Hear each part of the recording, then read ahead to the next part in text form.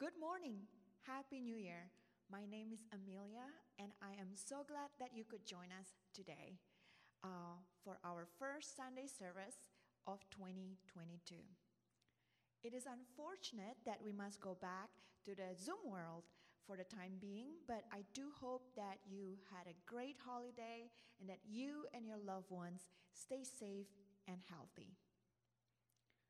I had a good break. It was nice to get out of town for a little bit and refresh. However, I must admit, I feel a lot of anxiety as the new year is kicking in. What is 2022 going to be like? Are we going to see the end of the pandemic? Besides my children, I have not seen any member of my family for 2.5 years. Will I be able to see them again? So many things have changed in the last couple of years, and with the continuing uncertainties, I keep asking myself, what are the things that are worth fighting for? What are the things that I should just learn to accept and embrace? Sometime last year, my 8-year-old daughter discovered that her brother was getting an iPhone for his birthday. She knew that this was not something to be jealous about because she knew that one day she would get hers too. But what's the fun of having a sibling if you don't get to compare and compete with them, right? So my daughter made a comment. It's not fair. I did not get a phone for my birthday. And all I'm asking for is the iPhone 12. So I said, first of all, your brother is getting a pre-owned older phone. And second of all, I think you know that one day you will get a phone too. Now, because my daughter really did understand this rule that we had and she did not prepare for any further arguments, she gave me a big smile and said, well, I need to speak to your manager. To which I responded, really? You need to speak to Kevin, our church office manager. The last couple of years have not been easy for everyone. The world has been fighting a highly infectious and deadly disease. We have lost our loved ones. Many have gotten sick. Some lost their jobs, even their homes. Families torn apart, borders closed down, office and schools and businesses shut down.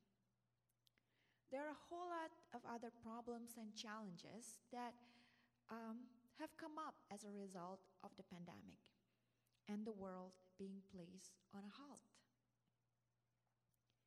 With so many battles to fight and the high level of stress, it is easy to get triggered, angered, even discouraged, even as the new year is rolling in.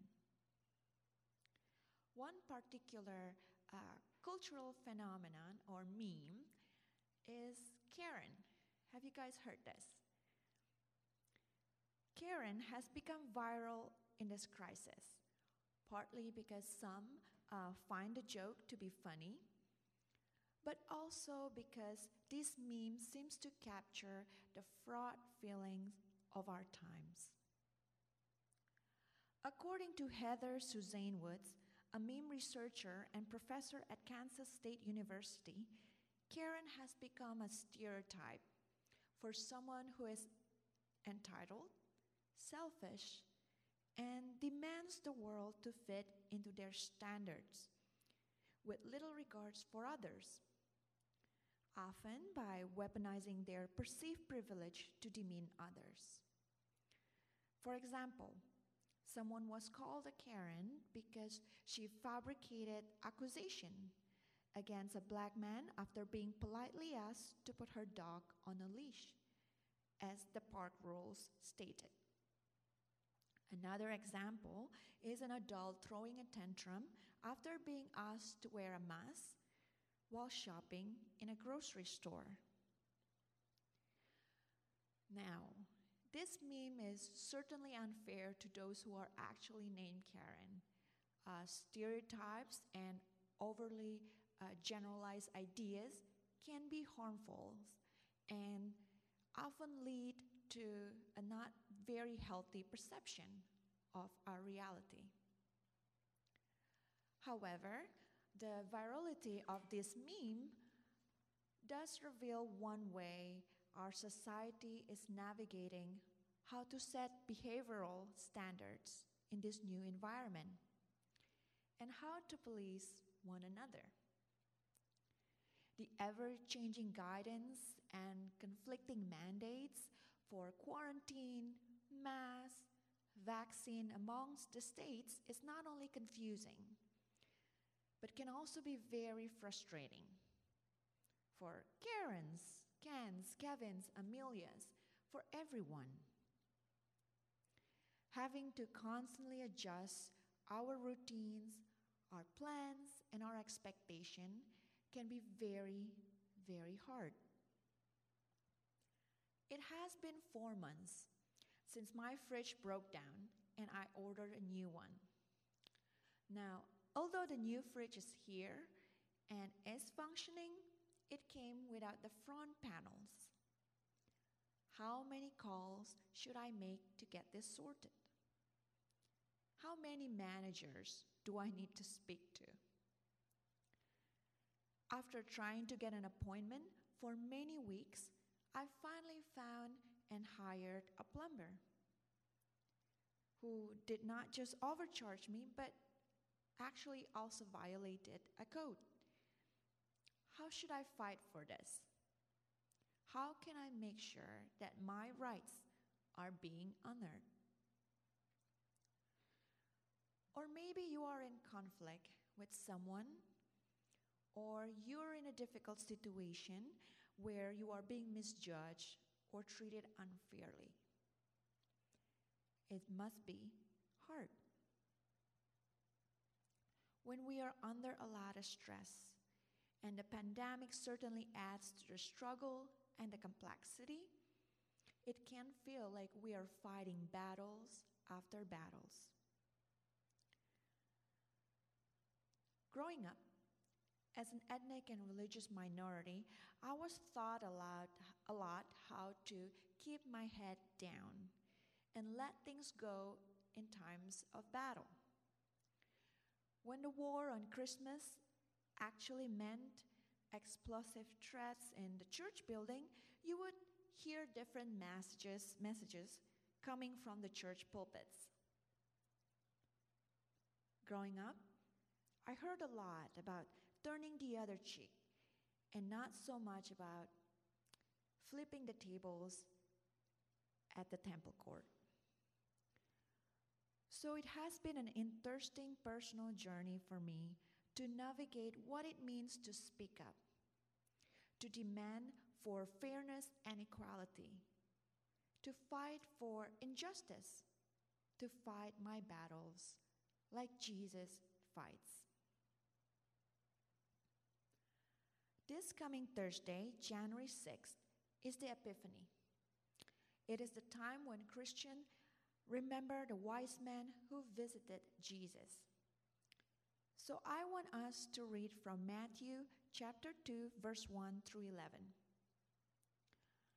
Now, after Jesus was born in Bethlehem of Judea, in the days of Herod the king, behold, wise men from the east came to Jerusalem, saying, "Where is he who has been born King of the Jews? For we have seen his star in the east and have come to worship him." When Herod the king heard this, he was troubled, and all Jerusalem with him. And when he had gathered all the chief priests and scribes of the people together, he inquired of them where the Christ was to be born. So they said to him, "In Bethlehem of Judea, for thus it is written by the prophet, 'But you, Bethlehem, in the land of Judah, are not the least among the rulers of Judah. For out of you shall come a ruler who will shepherd my people Israel." Then Herod, when he had secretly called the wise men, determined from them what time the star appeared. And he sent them to Bethlehem and said, "Go and search carefully for the young child, and when you have found him, bring back word to me that I may come and worship him also." When they heard the king, they departed. And behold, the star which they had seen in the east went before them, till it came and stood over where the young child was. When they saw the star, they rejoiced with exceedingly great joy. And when they had come into the house, they saw the young child with Mary his mother, and fell down and worshipped him. And when they had opened their treasures, they presented gifts to him, gold, frankincense, and myrrh. Jesus is God's response to the world that is broken and unjust. To resist the systems of the world, God answers with vulnerability, a young child, a baby. To confront the patriarchal society and the ego of the times, God came through a woman's body. To challenge the rulers and the powers that be, God invited the shepherds and the foreigners. In stressful times, we often feel like everything's against us. We have to fight for everything and against everyone. But the Christmas narrative offers us a new ways to see ourselves and a new way to respond to our situations. God, who although powerful, does not rule or fight with might. God uses a whole different set of standards and methods than the ones that the world recognizes and uses. When the ruler of this world used threats and intimidation, God attracts the wise and possibly educated men from far away through a star, astronomy, and science. God brings these noble men down to their knees by pulling the strings of their hearts in ways that maybe only a baby or a young child can do. Christmas is a thoughtful, creative, and non-threatening, even vulnerable response towards injustices and brokenness of the world. Ephesians chapter 6 verse 12 says, "For we do not wrestle against flesh and blood, but against principalities, against powers, against the rulers of the darkness of this age, against spiritual hosts of wickedness in heavenly places." So, if we recognize that our battle is not against people, I wonder if we would feel less angry, less entitled. A recently passing Archbishop Desmond Tutu said that when we see others as the enemy, we risk becoming what we hate. When we oppress others, we end up oppressing ourselves. But if we can respond through weakness and vulnerability, we can learn empathy and discover our soul.